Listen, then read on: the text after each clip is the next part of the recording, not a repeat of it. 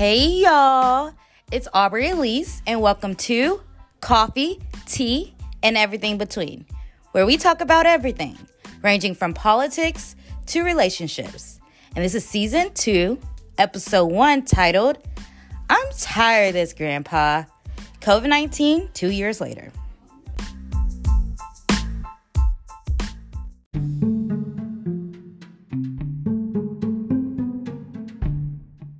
Hello, everyone.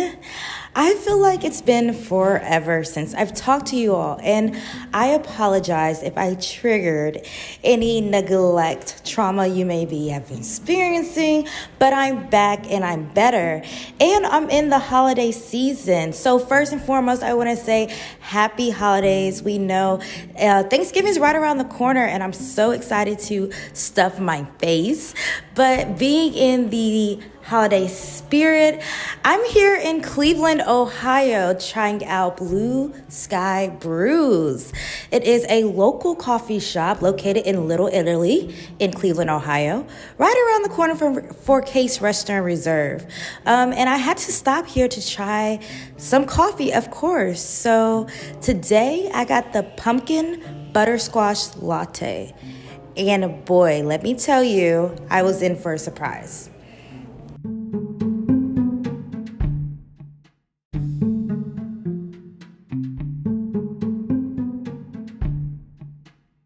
So I'm not going to lie to you guys, I was a little bit nervous trying this pumpkin butterscotch latte. Plus I got whole milk, and y'all know I'm not even a whole milk girl. But I said I'm doing the latte, let me go full in. And I was delightfully surprised. It definitely gives me the autumn feels, Thanksgiving's right around the corner. So I feel like a fall girl, wearing my beanies, wearing an oversized jacket. It's giving me fall, but it was so good. You really can't taste the butternut squash at all, but you can taste the cinnamon and the pumpkin.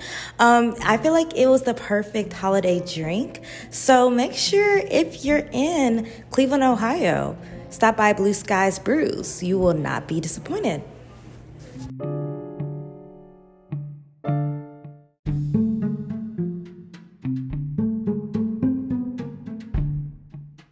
One last thing, I forgot to tell y'all, I have my phobia against berries, but my mother did try a blueberry pastry.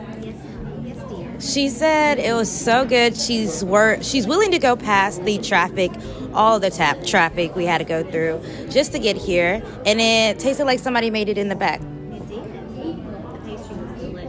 So if you're down for a good pastry and you're down for a good holiday drink, make sure you stop by Blue Sky Brews. And might I add that it was fairly inexpensive. All of our drinks together with 3 drinks and a pastry and another pastry came to $20. My drink alone was only $5. So we love an affordable coffee shop. So last spill of the night.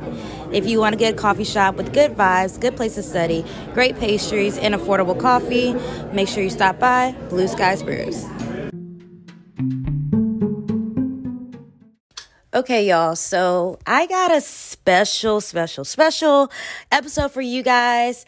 This episode, we're talking all things COVID-19, okay? And I couldn't do it myself, so I brought a special guest, my girl, my friend, Carrington Powell, okay? But let me tell you a little something about her. She is a biology major at Tennessee State University. Yeah, the best HBCU. And she also was an HBCU, American Heart Association scholar. And this past summer, she was a Pacer scholar at Vanderbilt University. So this girl knows what she's talking about, okay? And I had to bring her on to get her point of view, to get her perception of this never-ending pandemic, okay? So without further ado, Miss Carrington Powell. Hey guys, I'm so happy to be here. I want to shout out to Aubrey for bringing me on. I love this opportunity. I love what she's doing. Please, please, please like, share, follow, everything. Yeah, everything she said. But with that, y'all, we're going to hop right into that. So without further ado, let's get into it. Okay, y'all. So as I said in the beginning, it's the holiday season. It's Thanksgiving 2021. We are almost at the end of the year, about to hit 2022. And COVID-19 hasn't gone anywhere. It's actually really scary. Carrington, why are we still in COVID-19? I don't understand. Can you give us a little perspective, please? Because we're tired. Okay, so I guess before we dive into why we're still in this pandemic, we should probably start and break it down, like the course of COVID-19 from 2020 and how we're almost a year out of it.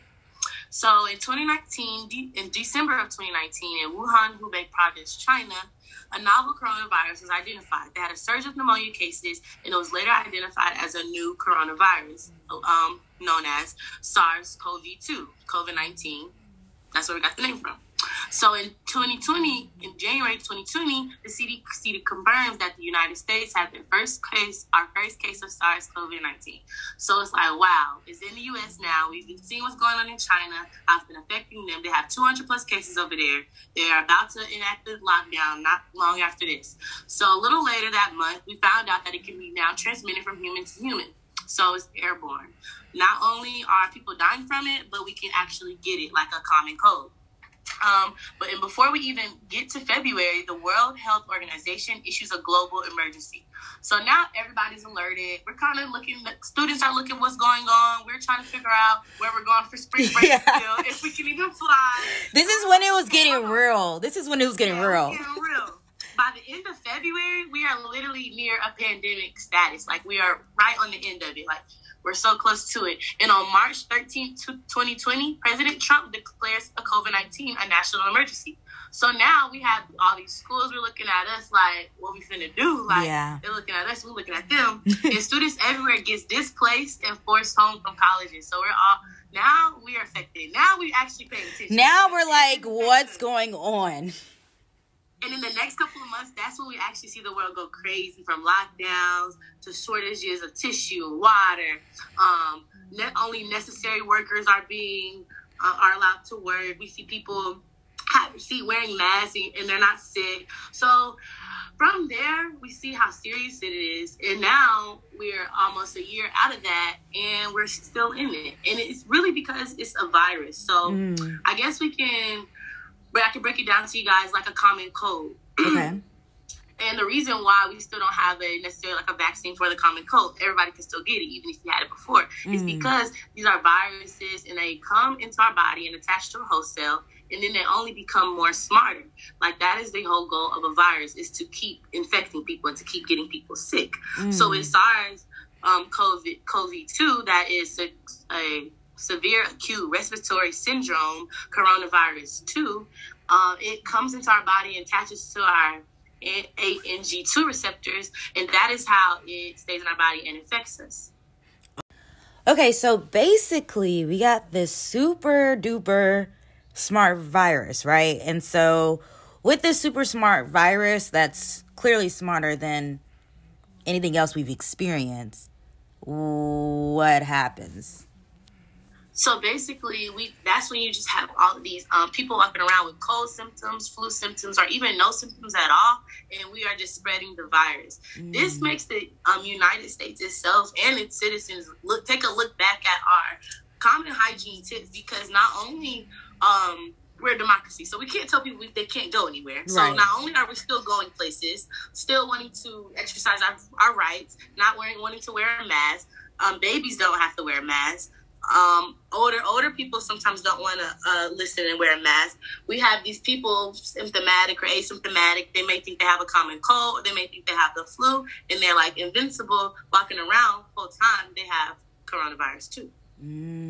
So basically, you have this virus that's smart enough to know how to attach to various people's bodies, and because of how smart this virus is, it could be detectable, or sometimes it can't be detectable. So when people are going around or going out with or without a mask, or not washing their hands or anything else, that's why it's able to continue to spread, because it's not you can always tell.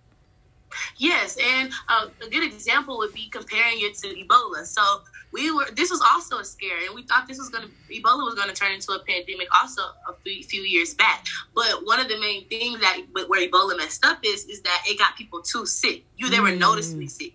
You knew if you went around them that you were gonna end up like them and dead, because Ebola was a deadly virus. Okay. But it's different, though. It's kind of like the flu or what we've been dealing with in the past, like influenza. It kind of affects us, but people can still be okay a little bit to walk around, or it could look like it could mock the symptoms of another virus, like a common cold, where it's actually normal to still walk around and work and go out places with the common cold. So that is one way how COVID-19 is still being able to get spread throughout the U.S. and all over the world.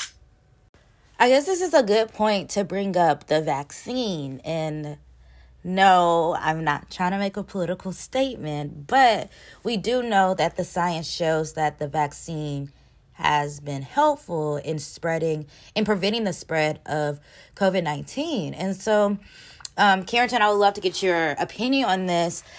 From my personal observations, as a political science major, as somebody who's actively involved in the community, we're trying to get people to get vaccinated. The vaccine's been out for about a year now, maybe. And with the vaccine being out for just about almost a year now, we're still seeing apprehension from certain communities. And I will speak from a personal standpoint. I've seen a lot of apprehension from the African American community. And so that brings up an important conversation or question to pose is why? Why is the African American community so hesitant towards getting the vaccine? And in order to answer this question, even if there's one right answer, I don't think there's one right answer, but I do think it's fair to bring up some of the history that us as an African American community have had with the medical field. As you guys know, I am from Alabama, Huntsville, Alabama. Carrington's from Georgia. We're from the South. So we're very familiar with a story I am about to bring up, the Tuskegee experiment.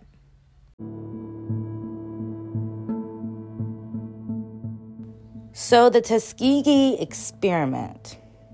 Well, this all started in 1932. The United States Public Health Service began conducting a study on African American men of Macon County, Alabama. And while these men may have volunteered for treatment for bad blood, they had no clue what they were about to get into and the risk of the Tuskegee syphilis experiment. So for 40 years, the public health officials engaged in unethical testing of Black men. And they did this under the disguise of providing free medical treatment. If you understand the time period and where this was located, this was a very poor area in Alabama. So individuals having access to medical care, and they did it underneath the Tuskegee name. It built a sort of trust these people thought they could believe in. But they weren't receiving free medical treatment, and they did not have bad blood. Instead, they were under investigation to see what untreated syphilis looked like and what the effects of that were. So this went on for about 40 years until a whistleblower blew the whistle and told what had been happening. But the result of this experiment was... So when we're looking at reasons why certain communities may be more hesitant on receiving the vaccine compared to others, we have to look at certain histories such as this. This was happening at a time that my grandfather was definitely alive. And for somebody like myself and Carrington, who's from the South, this was a story we could never get away from. So Carrington, as we're looking at certain stories like the Tuskegee experiment, linking that to possible reasons why the Black community is hesitant on getting the vaccine, how can we motivate the people around us to trust this vaccine? I mean, it's really hard when things like this have given distrust among the African American community and the medical field. That's a very great question. And actually, me being a biology major doing research on this, I actually get asked that question a lot by my peers and even some teachers. What I say, though, is do your research. It actually is power and knowledge. And I'm not here to necessarily persuade somebody to get the vaccine because everybody's fears are valid. Some people are scared of needles. Some people look back, like in my age group, look back at the Tuskegee experiment and have great anger about that and have a lot of distrust in the vaccines and in our government and what they say to us.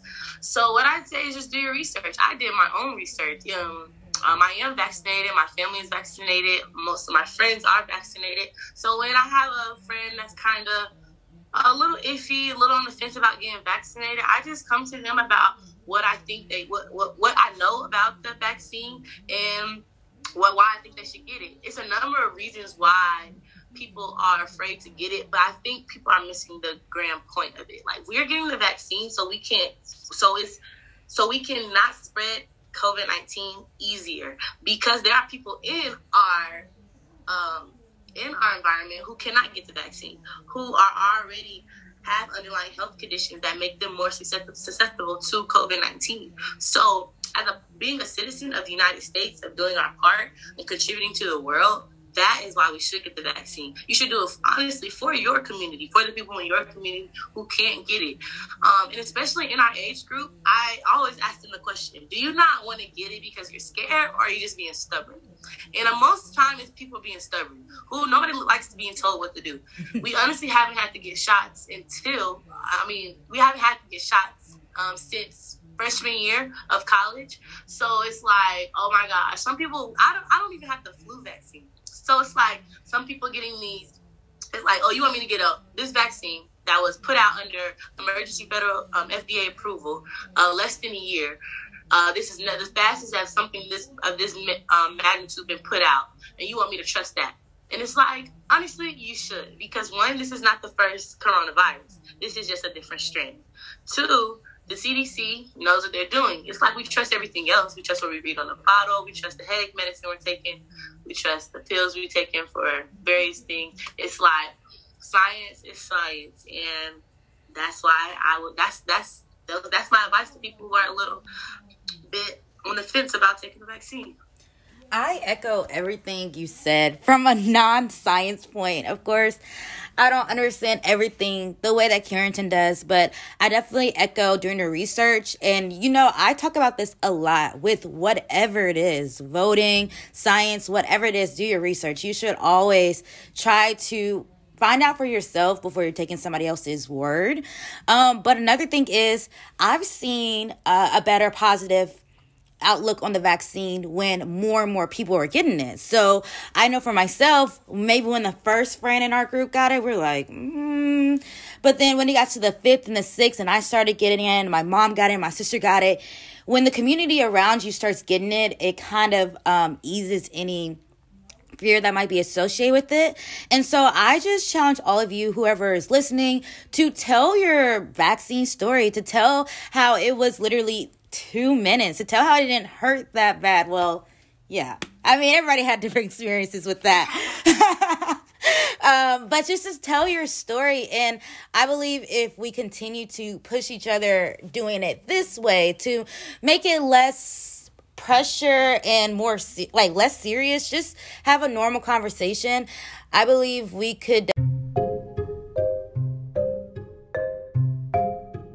make more strides to ending this pandemic. And so with that, Carrington, I'm going to ask you one final question to wrap up our conversation for today. But do you have any predictions of where we'll be in the next year with this pandemic and COVID-19? Well, predictions will be next year. If you would have asked me this a year ago, I wouldn't have said that we would still be in a pandemic. But now that it's going to be almost a whole year outside of 2020, I think that we will probably still be wearing masks. I feel like that hygiene will be still very, very stressed. It honestly makes me even more cleanlier. Like when I go out places, it's like, let me not do too much. I keep some hand sanitizer on me. And I just think that it's going to make us look back eventually when we do get out this pandemic, because history does repeat itself. This is just something that has happened, and it happens in life. And eventually when we do get out of it, I think we're going to look back, and it's going to definitely be a learning experience for the United States, and even our leadership in the government, and just how people handle things from now on. Definitely. I get that. And fingers crossed, a year from now, we won't even be talking about this.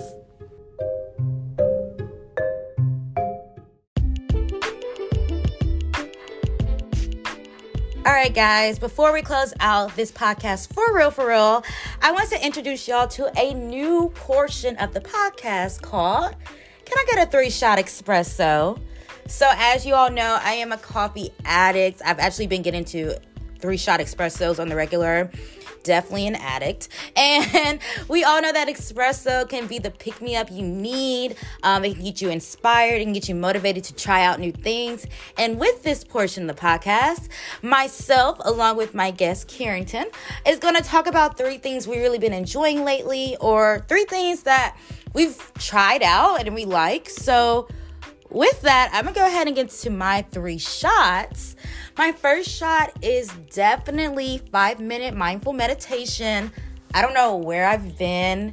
I don't know why I haven't done this, but it just calms me. I do it in the morning, right before I have my prayer and devotion, and it really calms me down before I go to class, and it's perfect for final season.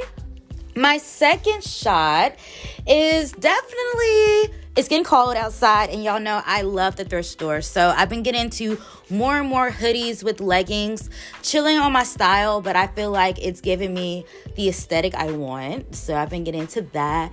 And then my final shot has been, I've really been getting into Succession. So I don't know if y'all seen it on HBO Max. I think it came out like a couple years ago, but it's about this like super powerful family, and how everybody definitely just wants to take the other sibling out. I'm into it. I'm only on episode 2, but it's super good. So that's my 3 shots. Carrington, what about you? Okay. I can see you. Well, my first shot, it's not necessarily nothing new. But it's something that I've been liking, and it's new about that. So, rapper, artist, NBA YoungBoy, he just got nominated for his first Grammy. So I feel like that was really cool. Yeah. He's definitely blackballed in the industry. If you know, you know. So it's like, okay, we mess with that. We can take that. Just for getting us respect. My second shot would be, I've definitely been enjoying some more alone time lately, or just like in my own vibe and being able to come and go as I want. That always happens around finals, so, you know, it's pretty cool. Everybody going home. And then my third shot would be just having some good vibrations and energy around my sisters and friends. A lot of females, like, it's just been really good. A lot of hyping up. A lot of, you doing good. You doing a good job. You doing a good job. Yeah, you know what I'm saying? We've been really getting there, getting to that. Sure. You know, you graduated 5 months. Yeah. So we need all of that. Yeah, it's the black excellence for me. Yeah, all of that. So we're cool. It's just been real good vibes stuff. Awesome. Well, thank you everyone for listening. I feel like this was a great episode, so make sure you share this with a friend, and we'll see you next time.